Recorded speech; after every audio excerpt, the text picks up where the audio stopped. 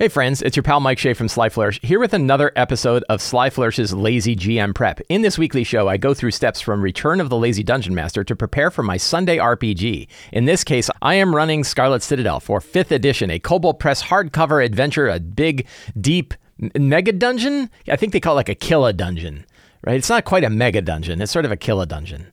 And we've been running it now for quite a few months. And well, yeah, our characters are a good way in. We'll talk about that in a minute. This show, like all of the work of Sly Flourish, is brought to you by the patrons of Sly Flourish. If you want to get access to Uncovered Secrets Volume 1 and 2, the City of Arches sourcebook, early previews of other things that I'm doing, a bunch of exclusive adventures, dedicated access to a Discord channel, and access to the monthly Q&A, you can do all of that by becoming a patron of Sly Flourish. It's a very reasonable price, and you can find a link to that down in the show notes below.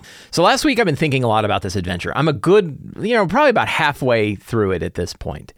And I'm sad to say, I don't think I can recommend it. If somebody was to say, hey, should I play Scarlet Citadel? I would probably not just say no, but I would certainly ask some questions about what kind of adventure they want to run. And I would give what I'm about to give to you, which are some main considerations to keep in mind when running Scarlet Citadel. Scarlet Citadel definitely is moving into that territory of an adventure where I feel like I have to do a fair bit of work to get it into a playable state. And that to me is sort of the difference between an adventure that I can recommend and an adventure that I can't. If I had, for example, Scarlet Citadel on one side, and I had maybe something like Tomb of Annihilation on the other side, or Wild Beyond the Witchlight on the other side, adventures where I feel like the only changes I have to make to it are ones that are customizing it for the group, are ones that I recommend. Ones where I feel like I have to change it just to have a good time and just to make sure my players have a good time generally falls into the don't recommend territory. And that's for probably 3 big reasons that I can come up with. When I'm finished with Scarlet Citadel, I'll probably do a full review where I dive in deep into all of it. But there's 3 main reasons why I don't feel like I can recommend Scarlet Citadel. And then there's some good things that I'll talk about. One of the big reasons, it's very, very wordy. It is not an adventure that makes itself easy to run at the table because much of what's going on in the adventure is buried in lots and lots of text. Some people really want to have a lot of that description in there. Some people want to be able to really understand how a scene is going to lay out. I need something that I can better reference when I'm at the table. If you've watched my previous prep episodes, you've seen how I've struggled to try to understand exactly what's going on in any given chamber. I shouldn't really have to struggle. I should have had to read it once and in depth, and then later be able to quickly reference like, oh yeah, that's what's going on here. And instead, it's not really built for that reference. It's really built to like sit on a couch or sit on an easy chair and read the thing through, which doesn't make it for an adventure that I would consider to be easy to run. Number 2, it is a very downward beat focused adventure. In many cases throughout it, you can see that the characters are just going to get beat up heavily by what's going on. The adventure describes it specifically. One thing the adventure does do well, which other adventures I've run do not, is it tells you when things are going to be a slog. It tells you, hey, you're going to be throwing a lot of trollkin at these guys. You're going to be right in the initial ones. The characters are going to get beat up. They could, first level, this could be absolutely lethal. So they tell you that it's very dangerous, but it is still very dangerous. And beyond being dangerous, because you want adventures that are dangerous. But to me, if you're really going to hook players and really get them excited about it, you really need to have that upward and downward beat idea, that there are some scenes that are fun and whimsical, some scenes where the characters have a clear advantage over what's going on, scenes where they're getting things that really show them like, oh, that's why I want to be here. And then follow those scenes up with scenes that are very high challenge. This one is a lot of challenging scenes and scenarios, one right after the other. And that actually leads into my 3rd criticism, which the motivation to go to the Scarlet Citadel is pretty much non-existent. And if you mix that with the fact that it's all downward beats, anybody who's thinking through the eyes of their character, anybody who's understanding says, there's got to be a better place to go than this place, because we're just getting our asses kicked and we don't even know why we're here. Now, in my campaign, I've got a lot of hooks. I made sure during our session 0, when I got an understanding of who the characters were and we understood what was going on, that I used those connections from the characters to drive heavy the motivation for the characters to go to Scarlet Citadel. In my version, it's the idea that the 4 major antagonists that exist in Scarlet Citadel have all been using very powerful, captured energy from an entity known as the Weird Weaver, who's sort of the bond of randomness in the universe. Think of it as like a being of entropy. And they're using that energy to to draw in a lot of power from ley lines. And the more they twist the ley lines, the more the land around them could turn into the Wasted West. So they're saying like the real thing is, do we want the crossroads to turn into the Wasted West? Or how are we going to stop these 4 powerful entities from twisting all of this energy around that they shouldn't have by basically binding the energy of this entity known as the Weird Weaver and using it to twist the ley lines, and in doing so causing catastrophic damage to the crossroads. So I had to make all that up, right? My characters, the players and I had to make all of that up. And then I had to use that and really drive the spike down into the center of Scarlet Citadel to say, that is why you're going down there. The adventure really doesn't have anything like that. So if you mix in the fact that it is a really like punishing adventure, I don't know if I'm putting quotes, but I don't think it's quoted. If you mix the fact that it's a really punishing adventure without a lot of motivation for the characters to go down, I think the intention is this is an old school style adventure where your goal is to go down there and collect loot. And it just so happens that there's all these entities down there doing all these things. And there's lots of neat things to see, but they're all really dangerous. And the best course of action for any logical character would be don't go. And that's a little hard. And I think it's sort of a little bit of this, like what dungeons used to be like in ye olden days in the 80s and what we expect from a Dungeons and Adventures today. I think that's a dichotomy. So if you want that sort of old school, if you got players that are really looking for that punishing, very hard, very challenging, deep dungeon where the main primary goal is for them to go explore and get treasure, and even then the treasure is not really stupendous. So there's not, you don't learn about it early. Then maybe this is fine. However, it's not like my players are not exactly brand new to D&D. They've met, I can't imagine. The combined experience of D&D in that group must be in the hundreds of years. If you combine them all together, many of us have been playing decades. So we remember those times, and we still wouldn't want to run it that way today because I feel like the game has evolved since then. So, I don't think this is just an argument over an old school dungeon versus like the new design of dungeons where, we're sharing more of a narrative story. It's a little bit of that, but even among people who like old school, it's still like, why would you go there? And that actually the other part of that motivation exists with the villains themselves, that it's not really clear why the villains are doing what they're doing. They all have sort of their hobby projects. You have Dineska, who's working with oozes and stuff like that. And I guess she's just down there doing stuff with oozes the whole time. You have Kagoth Z, who's dorking around with time. But if you go down there and meet them, you're like, well, this poor person just has like a cool science project. Why am I attacking them? Right? Why am I so angry with them? And I think the adventure even kind of makes like, you don't really have to fight these guys. But I've heard people say that they go down there and the players are like, no, I guess we'll just let those people go. Like, we'll just worry about the monsters that we know. Because Kagoth Z dorking around with time doesn't seem to be wrecking the world. Now in mine, he is wrecking the world, right? And that's the motivation that I added.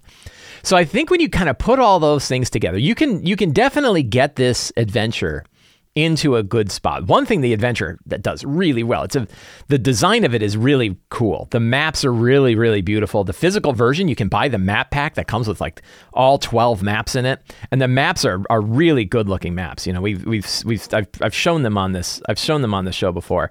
They work really well in virtual tabletops. I'm using Owlbear Rodeo, but you can buy this for Fantasy Grounds. You can buy it for Roll20. You can easily import them to other ones like Foundry and things like that. I think you could probably buy it for Foundry. And so that's really nice. It's an adventure. The materials for the adventure are definitely built to help you run it, particularly well online, but also in physical too, because they have the big poster maps. And my understanding is the poster maps were actually designed before the adventure was designed. The adventure was sort of written around the poster maps. Lots of cool verticality, lots of good like old school style of different paths to get in and out, and secret tunnels that can take you down to level 3, so you can skip level 1 and 2. That's really cool. The other part of the design that I really like is they have a lot of like what happens on the level after the characters have cleared it out. What comes next. And I've been doing a lot of that to show like what they've done on level 1 changes how level 1 behaves. It doesn't just become a static dead level. Now there's other things going on there. Same with like level 2. When level 2 they defeated Dineska, and when they did, she became like an uber slime creature, and she's growing and growing, and they've seen little bits of her, and now they're like, oh, we beat her because we saw that one slime. It's like, nah, that's she's Legion. There's many slimes that have Dineska's personality in it now because they spawn and break apart. So that, it's got lots of cool stuff like that.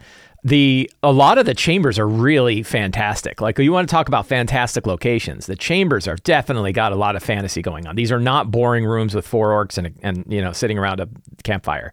There's time travel stuff. There's weird ooze things. There's beautiful dwarven ruins. There's the old tombs, dwarven tombs that have been built into something. There's like pools of water that take you to multiple dimensions.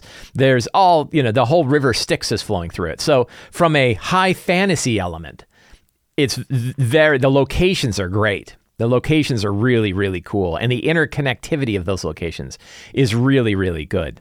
And that's why I wouldn't just say nobody should buy this adventure, because it's like, no, if you're willing to figure out, I think it's fixable, right? The adventure is fixable in a few ways. You can't really fix the fact that that it's got too many words, too many notes, as they say, as the emperor said in Amadeus, right? Simply too many notes, just cut a few.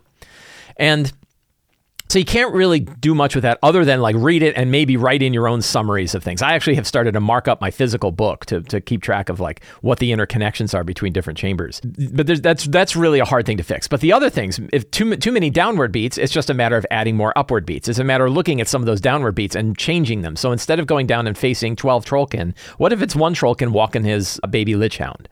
And now you've got kind of a fun encounter that isn't necessarily this brutal thing. What if they negotiate with the trollkin instead of fight them, as happened in my game? We'll talk about that in a minute.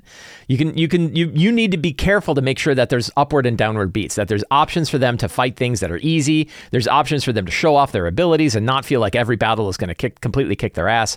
Let them find interesting things, probably add more treasure than the adventure itself has. I think the adventure has been a little bit anemic in the amount of treasure that it's been dropping off, and that, like today, that's something we're going to do. There's from what I understand, I don't remember it all. I mean, we will when we get there. There's all of these different dwarven tombs, and they all have like really hard ways to get in and lots of challenges to break in. And then you get in, there's not really anything there. And well, that's no fun. Like, what kind of things could they discover in these tombs? So you might have to add more treasure, but more upward beats is one big thing. Then bringing in a clear motivation for your characters to complete this. And an easy one is that all four of these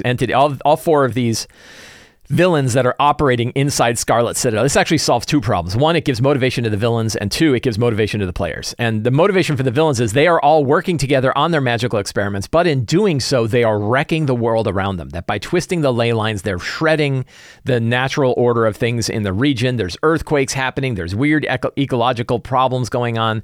And the more they do it, the more it's going to end up like the Wasted West. And they can learn more about that from talking to like the dust goblins down on level 2. So there's ways for them to understand this, but I would make that motivation very clear in your session 0. I would clarify to the players and to the characters that the reason the characters have to go down there and stop whatever's happening in Scarlet Citadel is because it's going to wreck the world around it. It's a nice, easy motivation. It's very solid. It makes the motivation of the villains that are down there, you'd be like, why are you doing this? You're wrecking the world. And they're like, no, we're not. They'll just say they're not, right? And it's a nice and easy way for them to think, I am working on magical experiments that are tremendous. I'm not wrecking the world. You're an idiot. Well, no, you really are. Well, I don't care. Or I think you're a liar. And that motivation works. So you need to have like strong motivation for the villains to do what they're doing, which is not too far from what they were doing already. They're working in these magical experiments. They're just wrecking the world around them. And then 2, definitely a big one, is add more upward beats, add more treasure so that the characters are getting things, add stuff to make it more enjoyable.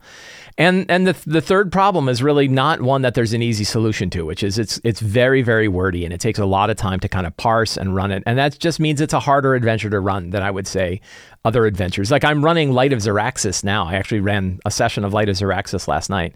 And Light of Xeraxis is definitely a different style of adventure. It's a big spanning adventure. It spans, I think, it's not huge. It's about 4 levels. So it's a smaller adventure.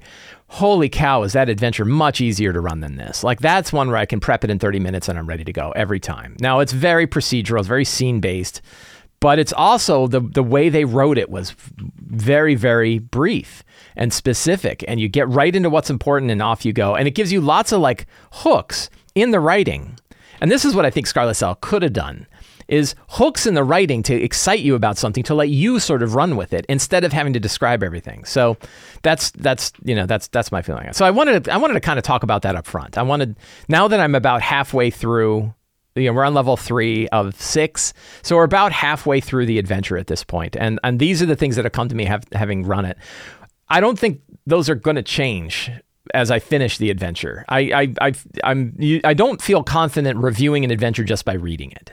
Because a lot of times I'm just excited by it. I read it and I'm like, oh, this is a really cool idea, and I get excited by it. Or I find one problem with it, and that problem weights my whole rating of an adventure, and I don't know. And then I don't feel like I can give it a good, solid understanding of if I'm going to enjoy it, if it's one that I'd recommend. I can't do that just from reading it. But I can from running it. And most of the time I wait till the end of a campaign or end of an adventure before I say, okay, yeah, here's what's going on.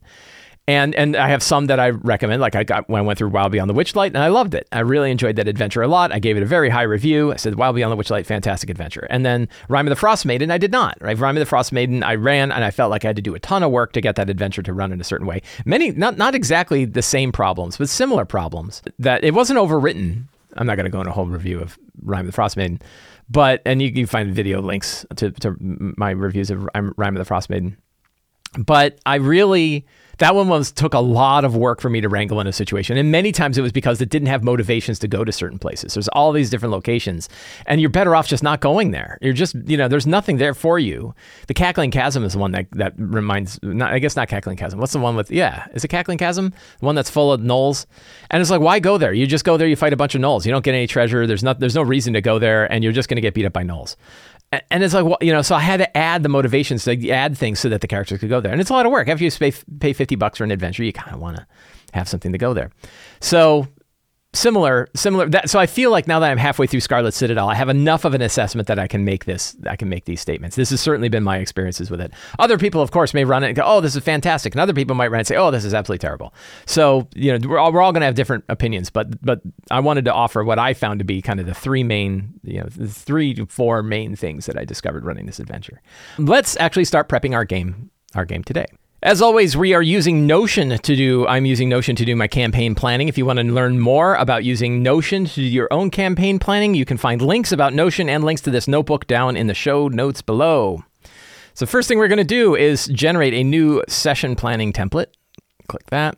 We go in here and we say 19 February, Sunday, Scarlet, Citadel. We review our characters. Who are the characters in today's game? I think we have 5 of the 6. I know one person is going to be out, and I know a few people that are going to be in. I don't know if anybody else is going to be out. Bart is a Gearforged Bard diplomat played by Jay. Jay is going to be here. Very much in the a negotiating sort of entity who's down here to try to find his special purpose. Like, what is something that has created something there? And I think that I don't if I was going to dive deep into like what I think that's going to lead to, it could be that the final piece of the Weird Weaver is in him. It's his heart. He's had it all along. That might be kind of fun. I don't know how that'll play out, though. We'll see. We have Dorn Greycastle, played by Joe. Dorn is a shade that's inhabiting a body of a person named Potter. The body keeps getting more and more beat up as they're making their way down deeper into Scarlet Citadel. It got disemboweled by lich hounds. It got kind of torn up. Last time, I think something fell on it. Some huge monster. Was it an owlbear? They were fighting an owlbear. And an owlbear got pulled and crushed his body. And they were like, oh man, they said it was like the other 3 characters, it was like Gallagher, right? Like, oh God. And they're like, ah. And, I had Mez roll a system shock check. I said, it won't have any mechanical effect, but like what happens to you, as Mez watches Potter's body get crushed underneath an owlbear. So that's fun.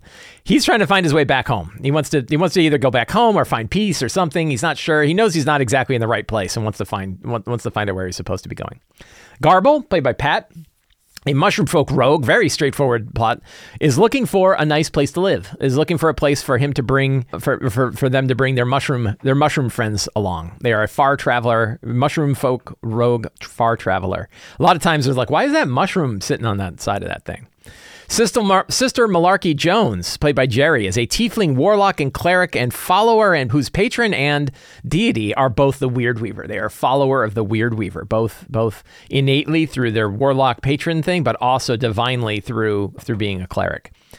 And her goal is to recover, to save the Weird Weaver, as is Skrink Skibbers. Skrink Skibbers is a ratfolk wizard occultist who was sacrificed and then resurrected by the Weird Weaver with the specific intention of rescuing the Weird Weaver from captivity down in Scarlet Citadel.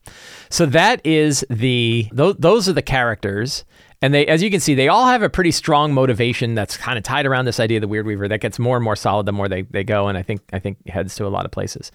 Now, so the strong start, the characters, in the last session, the characters managed to negotiate their way with the Trollkin. So rather than, they had to fight a couple of owlbears, trained dire owlbears. They fought them in this chamber up here. And it was pretty hard, but the characters did a good job of fighting them and facing them. And they impressed the Trollkin so much. At one point, they impressed the Trollkin, and there was a Trollkin shaman. I think it wasn't Sassagane, it was the other one. Where'd she go? She's around here somewhere. Maybe not. I lost her icon. So one of the two Trollkin shaman watched the battle. And then Bart, who just loves charming things, he just loves to charm anything. He charmed her and said, like, you know, at first he came up with something like, why don't you and your people flee? And then he realized, like, that's not going to work. But, like, we're not your enemy here was sort of the charm that he gave her. And she's like, they're not my enemy. And also, I just watched them kill 2 dire owlbears, and nobody kills 2 dire owlbears. Like, we only have 4 of those things, and they normally wipe out entire villages. So the fact that this group made its way down here, and then she started to think, like, this could be something that helps us get rid of that pain in the ass. Let me get rid of some of these. I got all these little bits of cruft. There we go. The NPC, what's her name? One of the 2 remaining, Immorta the Debased, right? The disciple of Gellert, who goes around multiple levels and kind of rules through fear. And she ruled through fear among the Trollkin. She managed to build sort of an alliance with the Trollkin through her kind of tyranny and fear that they would protect, and they would stop anybody from going further down. And the Trollkin are like, okay, we're going to do that.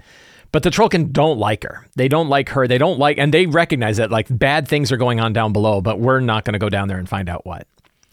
So they said, we'll make you a deal. You will have free passage through our realm here in the Dwarven Barracks, i.e. level 3.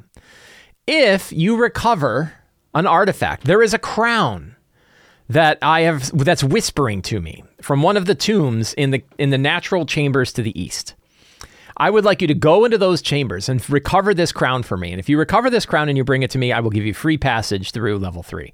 So he's, this is the head of the trolls, Brynjar. So Brynjar said, I want this crown really badly. You go get the crown, I'll give you free passage here. Now, he might have given him free passage anyway. I don't think he was about to drop everything on there. But he recognizes, like, there's a pretty good chance we'll lose. There's a good chance they might lose too, but we don't know. So we'd rather do this. And if I can get this crown in the process, that would be great. And the character said, yeah, that sounds fine. We'll do that. And they found out that there's a passage here to the southeast that leads over to those chambers to the east, which are known as the Cackling Chasm. I'm not telling the characters they're called the Cackling Chasm yet. And then the characters were, like, exploring a little more, and they were investigating this door over here to the Shrine of Volund. And they recognized, I forgot how they got it, but they managed to get into the tomb. They worked out the puzzle on the door. There's some kind of puzzle on the door. I think they just picked it. I think they found out there's 3 locks. They picked the 3 locks. They got into the door, and then they saw that there is a golden anvil, and lying atop the golden anvil is a small hammer. The hammer is the exact size and shape as the hammer that appears on the tomb of Thor down here in the trap door. So they're like, oh, so that one tomb can lead us to the other. That's great. And we'll just go grab it. So Garble ran in and grabbed it, and then immediately 2 dwarven constructs animated, and that is where we ended the session. So today's strong start is nice and easy, which is battle against the 2 dwarven constructs. And I'm just going to use the clockwork. There's a bunch of clockwork stat blocks that are in the Kobold Press books. I don't think I'm going to use Myrmidons. They're a little tough, but like the Huntsman, I could use like Huntsman and then scale them up, maybe give them more attacks or something like that. The fun bit is that the Trollkin will be watching and placing bets, but they're definitely not getting involved. So this is leading to, like, trying to get the characters to explore. I've definitely been leaning in more on trying to get the characters to explore what has been going on and where else they can go in this place, so that they don't just kind of beeline it for the main, whatever the main path is that takes them down. And so that's been working out. I overly hinted about these doors and these things like that, and the players definitely got the hints and said, "Oh, I guess we should go check that out." So fighting the constructs at the Tomb of Elund, then opening the Vault of Thor, then probably journey to the Cackling Chasms. So secrets and clues. Let's see. I can hammer out some secrets and clues about the Cackling Chasms. The dwarves built numerous tombs in these lower chambers. Tombs and vaults, right?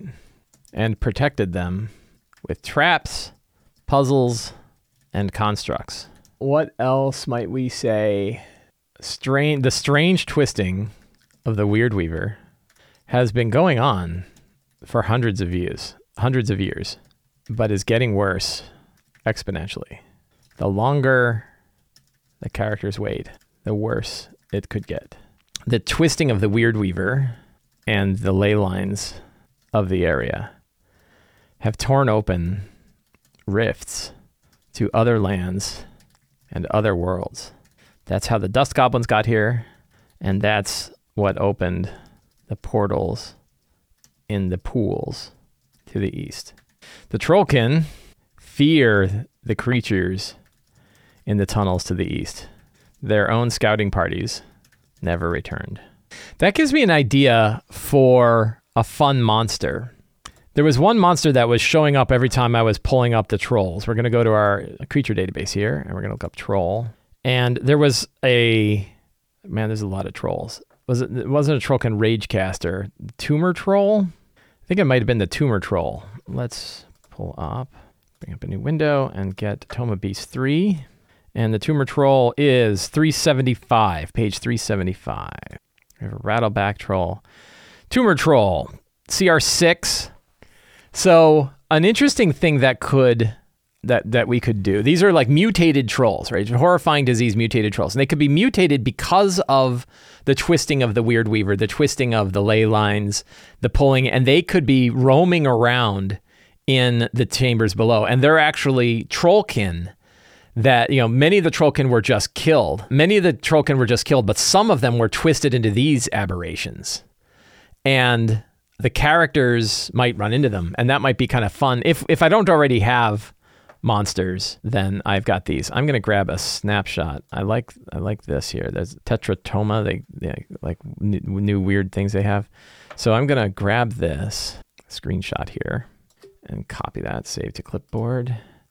And then I'm going to go into here and I'm going to open up my Tumor Troll and I'm going to stick that in there. So I've got the stat block for the Tumor Troll. Looks like it's already got stats for armor class and everything else. 17 on initiative roll. That seems high. That seems very high. I don't think that initiative is that high. -2. So it's not a 17, it's an 8. There's a data error. So that's good. And then what I can do is in here underneath monsters, I can type Tumor Troll for Scarlet Citadel. And now when I click that, I get my Tumor Troll stat block. Handy. So, yeah, the Trollkin, their own scouting parties never returned. Most of the scouting parties were killed and eaten by the whatever they are in there. What are those in the Cackling Chasms here? Clacker beetles. Most of them are eaten by clacker beetles. Some, however, mutated into tumor trolls and wander still. So that's kind of fun. So we've got some secrets there. Now let's take a look. We're making some progress on our secrets. I think for fantastic locations, we don't need to worry about it today because we have that. We have the Trollkin, but in particular, let's pop open our thing. I didn't make a NPC thing for Brynjar. So let's make one for Brynjar. I think we need some NPCs. There's one thing here that's got, so we got Brynjar. So I'll make a new one for Brynjar. And he is a Trollkin. He's not a commander. Trollkin Lord. Lord of the Trollkins, right? And we have a picture of, that's not the right picture. There we go. There's Brynjar. I don't think I've ever used that picture. I should have used it. They'd be like, that guy with a skull on his hat? That's the dude we've been talking to? So we've got him. And then we know that he's got a couple of people working for him. Gydia. She's a Trollkin flame shaman. Not going to worry about pictures. And then there's another shaman. Sasagni. I can't even pronounce that name. So we'll make a new one for that. Those are the two shaman. And I can't remember which one got charmed. I think it was Sasagine. Where did the other token go? She's not dead. Weird. I can't find the other token for the other shaman. She's around there too. And then they have, let's see, we're going to Gostov, the Trollkin Raider and Scout. So we got a handful of NPCs. We also have the devil that is in not Bart's blade, but Thorn's blade. He hasn't said anything recently. That's Last Bascalag. So we have Last Bascalag. We have BRY. Oh, man. We have Gostov. We have Sasing. God, his names, man. And is it BJ? Yeah, the Lord of the Shaman. So we've got those. So we got our handful of NPCs. The Clacker Beetles. Let's look those guys up. Go to our creature database. That's the right creature database. And we're going to look up Clacker Beetles. They are in Tome Beast 3 as well. Look at that. Soldiers and Swarms, page 54. So we can go right in here. And Swarm and Soldier, both from Scarlet Citadel. And those are page 54. And there they are. So we can grab this sheet. I guess what we'll do is we'll put the right stat block in the right group. So we'll do that. That is the Soldier. Whoops. The Soldiers only have 18 hit points. Interesting. And then we have the Swarm. It has 36 hit points. The Swarms are worse. We got those.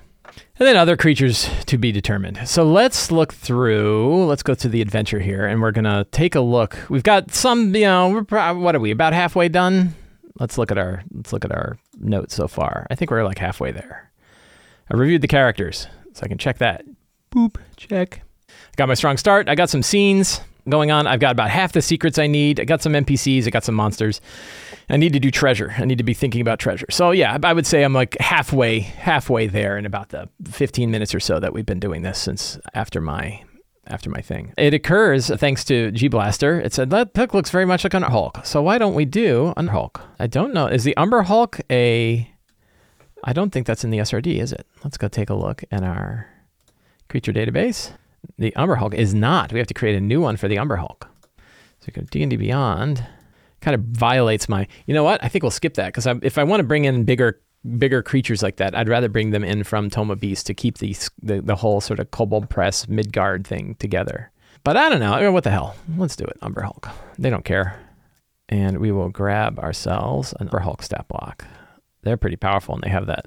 Yeah, they have that crazy gaze attack. And also, this shows how easy it is to add a new creature to your creature database. Let's open this up so I can read it. AC 18, 93 hit points. This type, and what type is it? It is a monstrosity. So we go monstrosity, and CR is 5. We're not going to fill everything out because we don't really need to. AC is 18. Max hit points are 93. And it has +1 dex, so its initiative is 1, its initiative roll is 11. None of these needed. Source is, and we're going to put Monster Manual. And we don't need a page. We do have a URL. Grab the URL, put that in there. Size is large. Not legendary, no conditions, damage, encounter position, page, number. We're not going to worry about all that. So there we go. That was as easy as it is to add a new monster to the creature database that we've got going on here. And then I can go back to my notes and I can add, and I got my Umber Hulk. Bang. Cool. Nice thing there is it's just really fast to look up the monsters. You don't have to, you could just pull it right up on D&D Beyond. You don't have to have you don't have to add it to the database, but you can see it's not really hard to do so. So let's look at the adventure and let's go back to see what is going on here. So room-wise, so they're going to enter through 7, 8, and 9 is the tomb. But let's take a look at the chamber that they're going in just to make sure I've got that settled. I think I already do, though. I just wonder if there's any treasure going on there. So 314 and 315. So 314, Brynjar and Gydia share this chamber. That's the bed chamber. 315 is the Shrine of Volund. They succeeded on the checks here. I think I made it easier because I just wanted them to do it. I didn't really want to spend a lot of time dorking around with it. They go inside. Look at what I'm talking about. It's one chamber and it's pages. Like, look at all the text. How many words is this? We're gonna count. It is 979 words. It is almost 1,000 words of text for one chamber. And I don't think it's that complicated a chamber, right? But it's got a lot going on.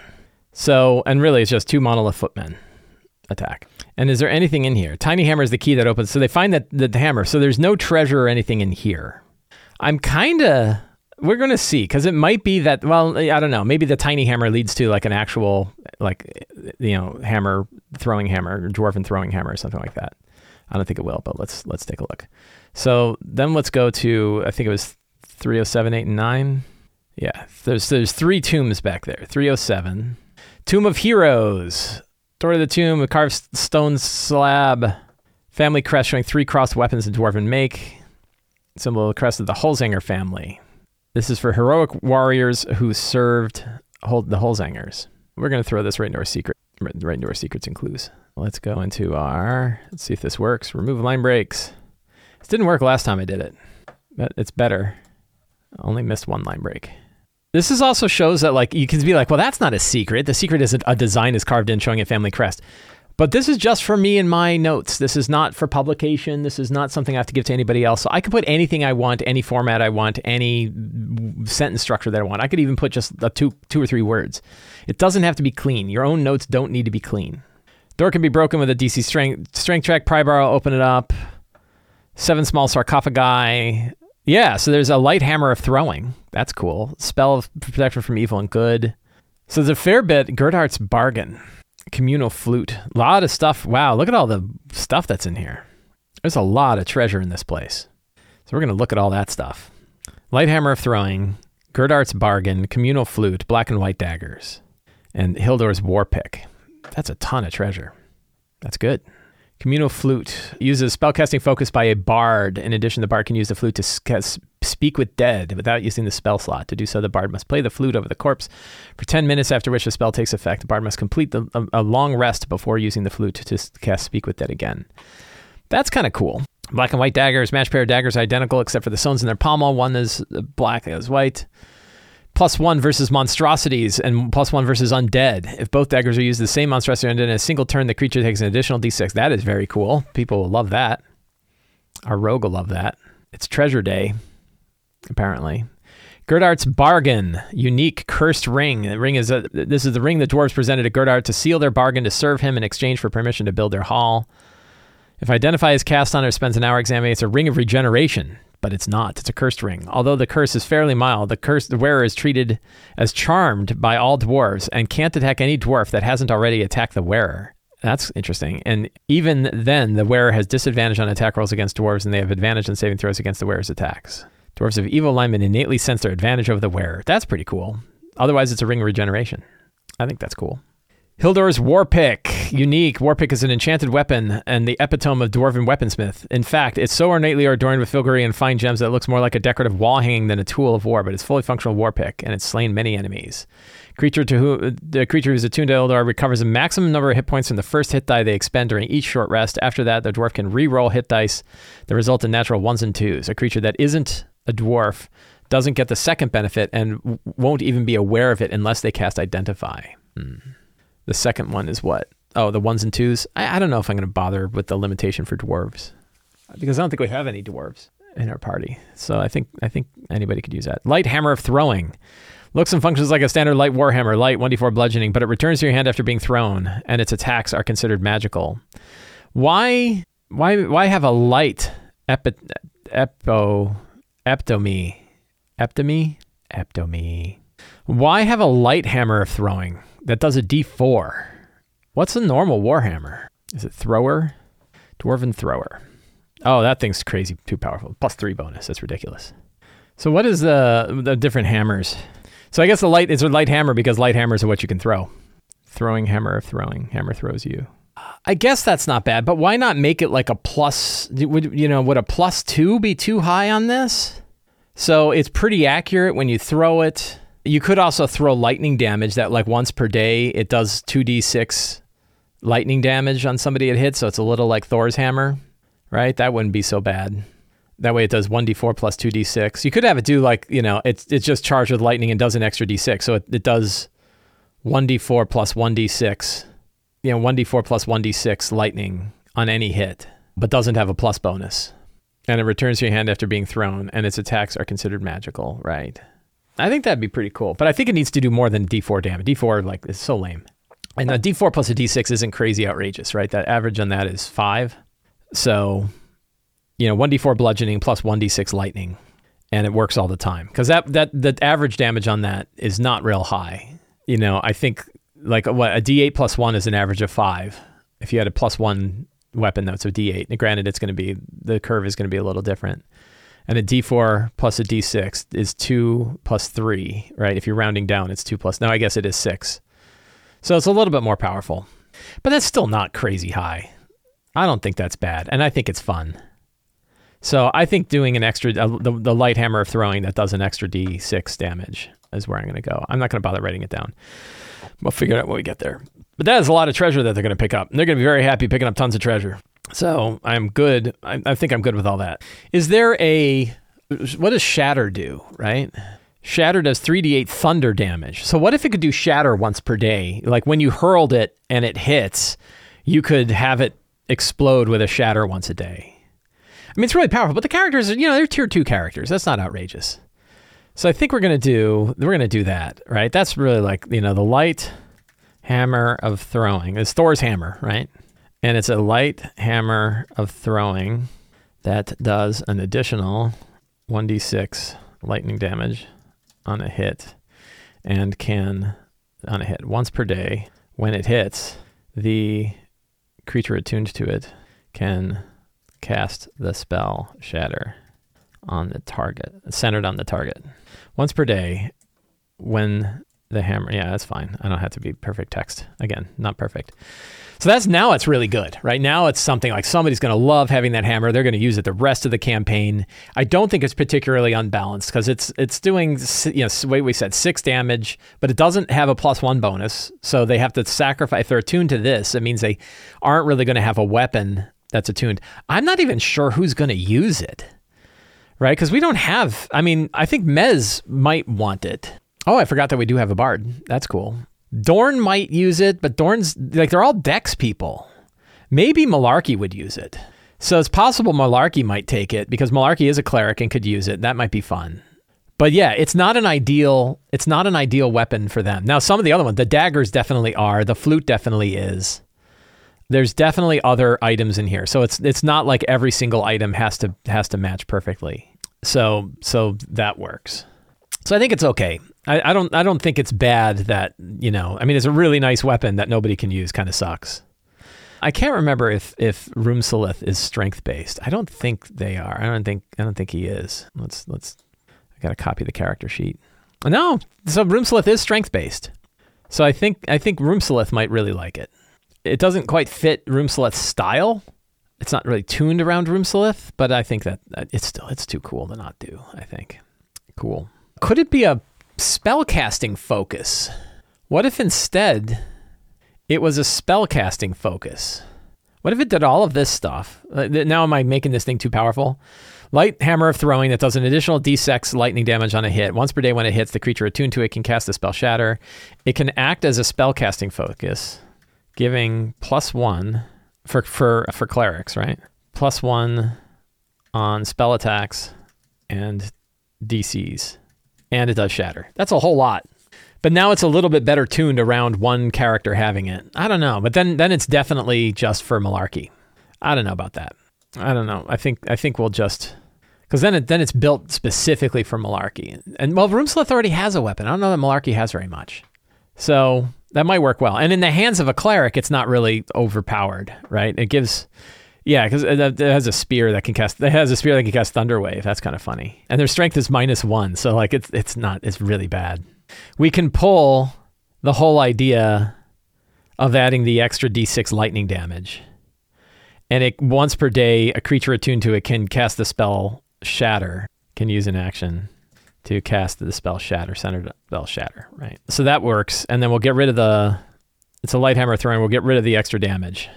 So now it's Thor's hammer, light hammer throwing. It's a cleric focus, spellcasting focus, giving +1 in spell attacks and saves DC. So now it's better tuned for the cleric. You can still throw it. Doesn't do the extra lightning damage, but mostly it's a spellcasting focus. Because it's also small, right? Like Thor's hammer was small. Boy, I'm spending a lot of time worried about this hammer. But it's okay, because this is something that I'm tuning around the characters. It's time well spent. If you're focusing your attention, this is my table pounding. I feel, in my experience, if I am focusing my time and attention on things that are going to matter to the characters, I'm spending my time in the right place, even if I'm spending a little more time than I would normally spend. So now let's go take a look at the Cackling Chasms themselves. They go over here, and mostly I'm interested, I kind of know how this place operates. So the Cackling Chasms, let's see if we had a map. Oh, that's a good point.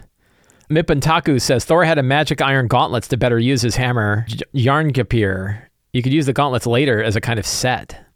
That's not bad. What if I think, now I'm back to adding the, 1d6 lightning damage. Because later somebody might get the gauntlets and then they can take their strength from an 8 to a 19 and now they can hurl it and they're actually pretty good. That's not bad. And the gauntlets are in another vault down in the Cackling Chasm, so they recover those too.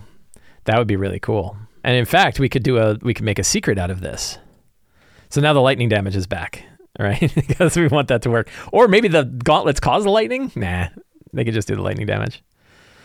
So the hammer, Thor's hammer, is part of a set that includes Thor's gauntlets. I gotta go copy and paste what you said in the chat there. Yarn gripper. Those seem to be missing from Thor's vault. So we have the pool rooms. I read up on the pool rooms. Those are really cool. They're already inundated with treasure. But I think in chamber 330 was where I was considering. There's all these tombs, all these other things. I'm going to run this pretty much as is. I still kind of don't know what to do about the river here, the river Styx tributary that shows up.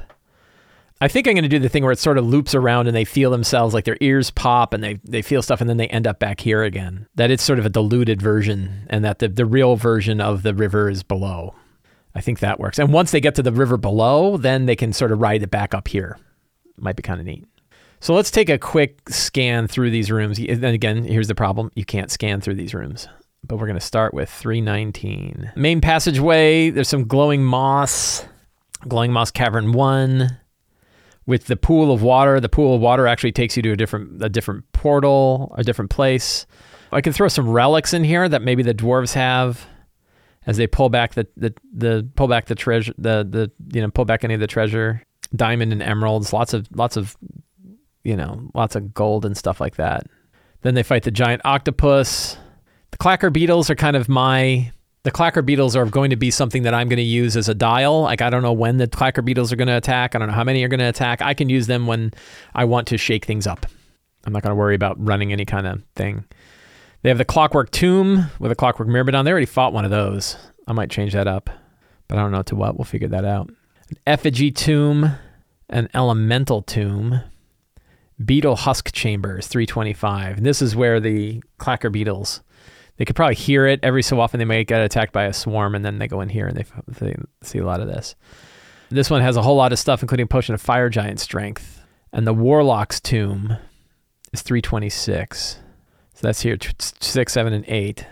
Warlock whites, pretty cool. And there's not really much. Maybe we'll put some relics in there, I think. I don't know what. I'll worry about that some other time. The bronze hook that they can find to pull the other thing out. That's not bad. An open tomb. Beautiful longsword. Magical scale mail that allows the wearer to make stealth checks normally and grants the wearer a swimming speed of 30. Compartment hidden below the false bottom is a vampire bane light crossbow. +1. Deals an additional 3d6 to vampires. And a belt of dwarven kind. And a wand of binding. So the belt of dwarven kind. Con score goes up. Advantage made with dwarves. Saving throws against poison, dark vision, and can speak and read dwarves. It's not bad. Not completely OP either. So that's not a bad piece of treasure. The Shrine of Karun, the clacker beetle nest. That's where the clacker beetles are. And does that not have Is that pool room? 331. What's in 331? That goes down to the Bat Caverns. So I think Ring of Lightning. So we can probably replace this. And I think this might be where I'll put. So first of all, this is where Loki's crown is. I created this magic item last time. Let's go back to my notes from last time. We can also go through my secrets and see if the secrets are there. So here's a whole, look at this. Look at all these great things I have. I already have Gauntlets of Ogre Power. Sweet. We're going to grab all this stuff and use it. Turns out last week I already had everything. Boom. And let's take a look through our secrets while we're here. They learned a lot of this. They learned Trollkin. We learned about the Reavers. We haven't learned about the factions of Darrow war with one another on the lower levels. That's a secret we haven't used. Trollkin are conscripted. Yep. Some of the creatures tied to the third icosahedron are as old as the Citadel itself. They did not learn that. That's something that Bascalag might talk about. Immorta the Debased used the power of the third icosahedron to summon all sorts of horrible entities. Each of these creatures must be destroyed to seal the third icosahedron. These are good. Trollkin hate Immorta but fear her. Yes, they already learned that. Weird Weaver isn't a god or primordial or anything like that. Its shape and form is not humanoid like the other gods. The obelisk with its floating icosahedron is as close to a physical representation. That one's pretty good. Many vaults, we learned that. Brynjar wants the helm. We already know that. Some of these tombs are in the Cackling Caverns, but they know that. Tributary to the Black River Styx. Third icosahedron. So these are all good. We're going to take these and we're going to kick those down the road. Now I got piles of secrets. So I've got a strong start. I've got my scenes. I've got secrets and clues, lots of them. I got NPCs for them to talk to. I've got monsters for them to fight. I've got treasure for them to acquire. The locations are already in the book. Everything else is good. We can dump the scratch pad. I don't need that anymore. I could probably pull that out of the template too. We have our session notes.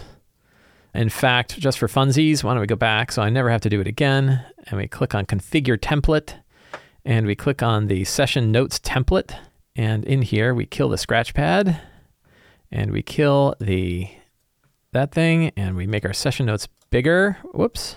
And save that. That looks good. That looks good. That looks good. That all looks good. So that template now is saved. Next time we generate a template, it'll be automatically set up that way. I think we are all set. So I want to thank everybody for hanging out with me today. It has been a great pleasure, as always, to have you have you enjoy my game prep. If you enjoyed the show and you want more material like it, you can subscribe to the Sly Flourish newsletter. You get a free PDF adventure generator, and you get access to every week a RPG related email will be sent directly to your inbox. You can support me directly on Patreon. Patrons get access to the Uncovered Secrets Volume 1 and 2.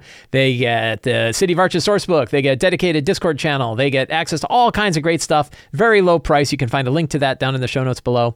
Or you can pick up any of my books at the Sly Flourish bookstore, including Return of the Lazy Dungeon Master, the Lazy DM's Workbook, and the Lazy DM's Companion. Thank you all very much. Have a great day, and get out there and play an RPG.